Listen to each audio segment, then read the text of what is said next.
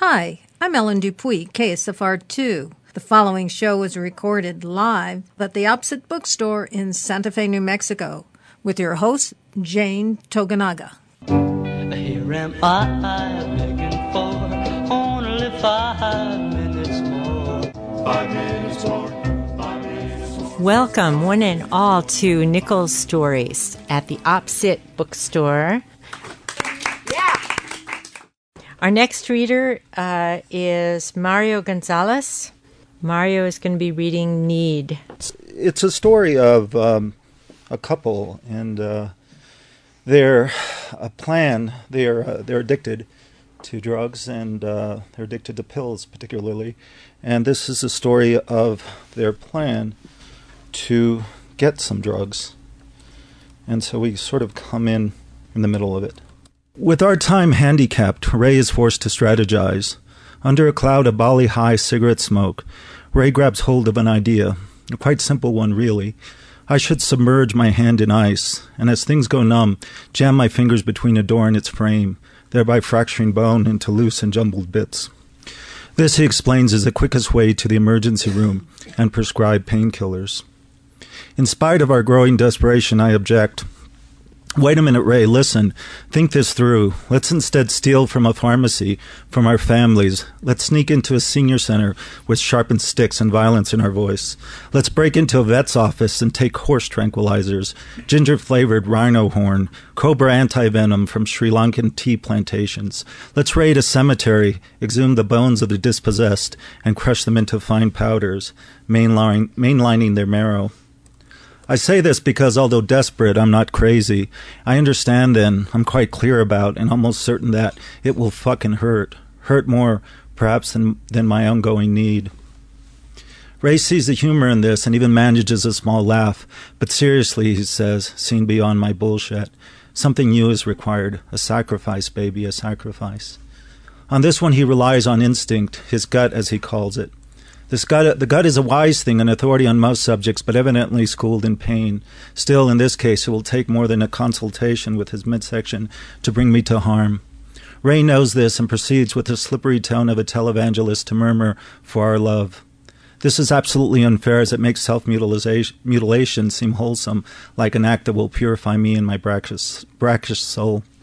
I fail to ask myself the most obvious of questions. When did our love turn so demented? And even more to the point, why me? You have fucking hands too, Ray. And I know I must think clearly, must be reasonable.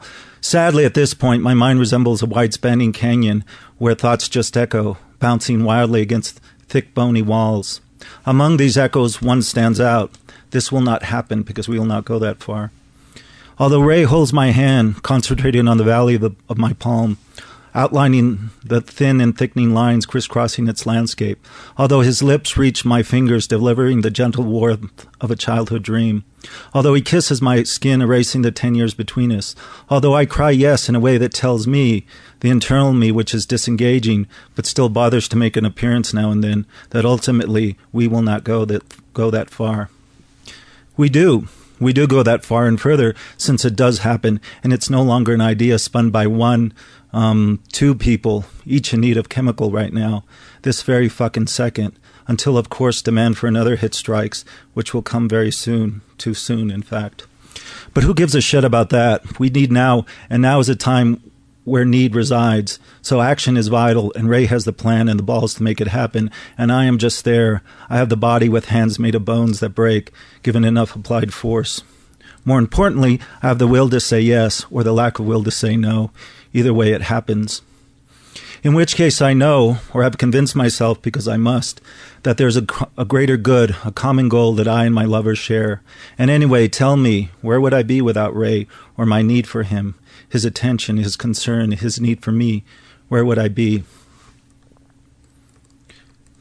Ray grabs the door handle. As Ray grabs the door handle, something lodged in my proto-brain freaks. Run now, remove yourself from harm, it howls.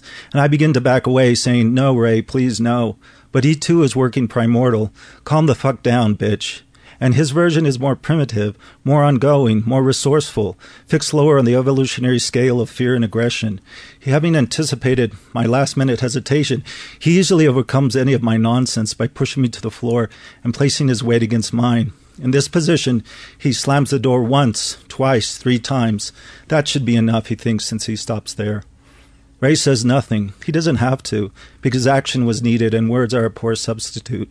They are simply unfit for our mission, creating a future where we're high together, the best kind of high, the only high there is or should be. They break. Some minor bones do. I'm guessing because I can hear nothing over my screams, or something screams and it sounds like me. But since my descent is nearing rock bottom, I hardly notice, and yet fully realize my memory owns this moment. And without a doubt, once my hand is sandwiched between the door and its frame, pain is there. It's in my body, of course.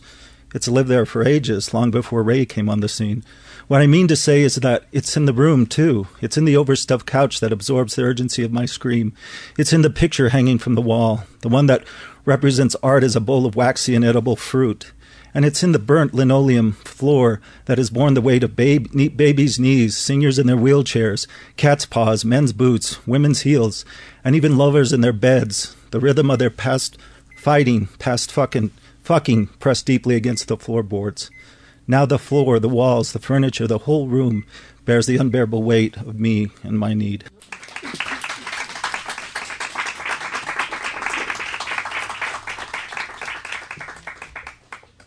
Five minutes more, only 5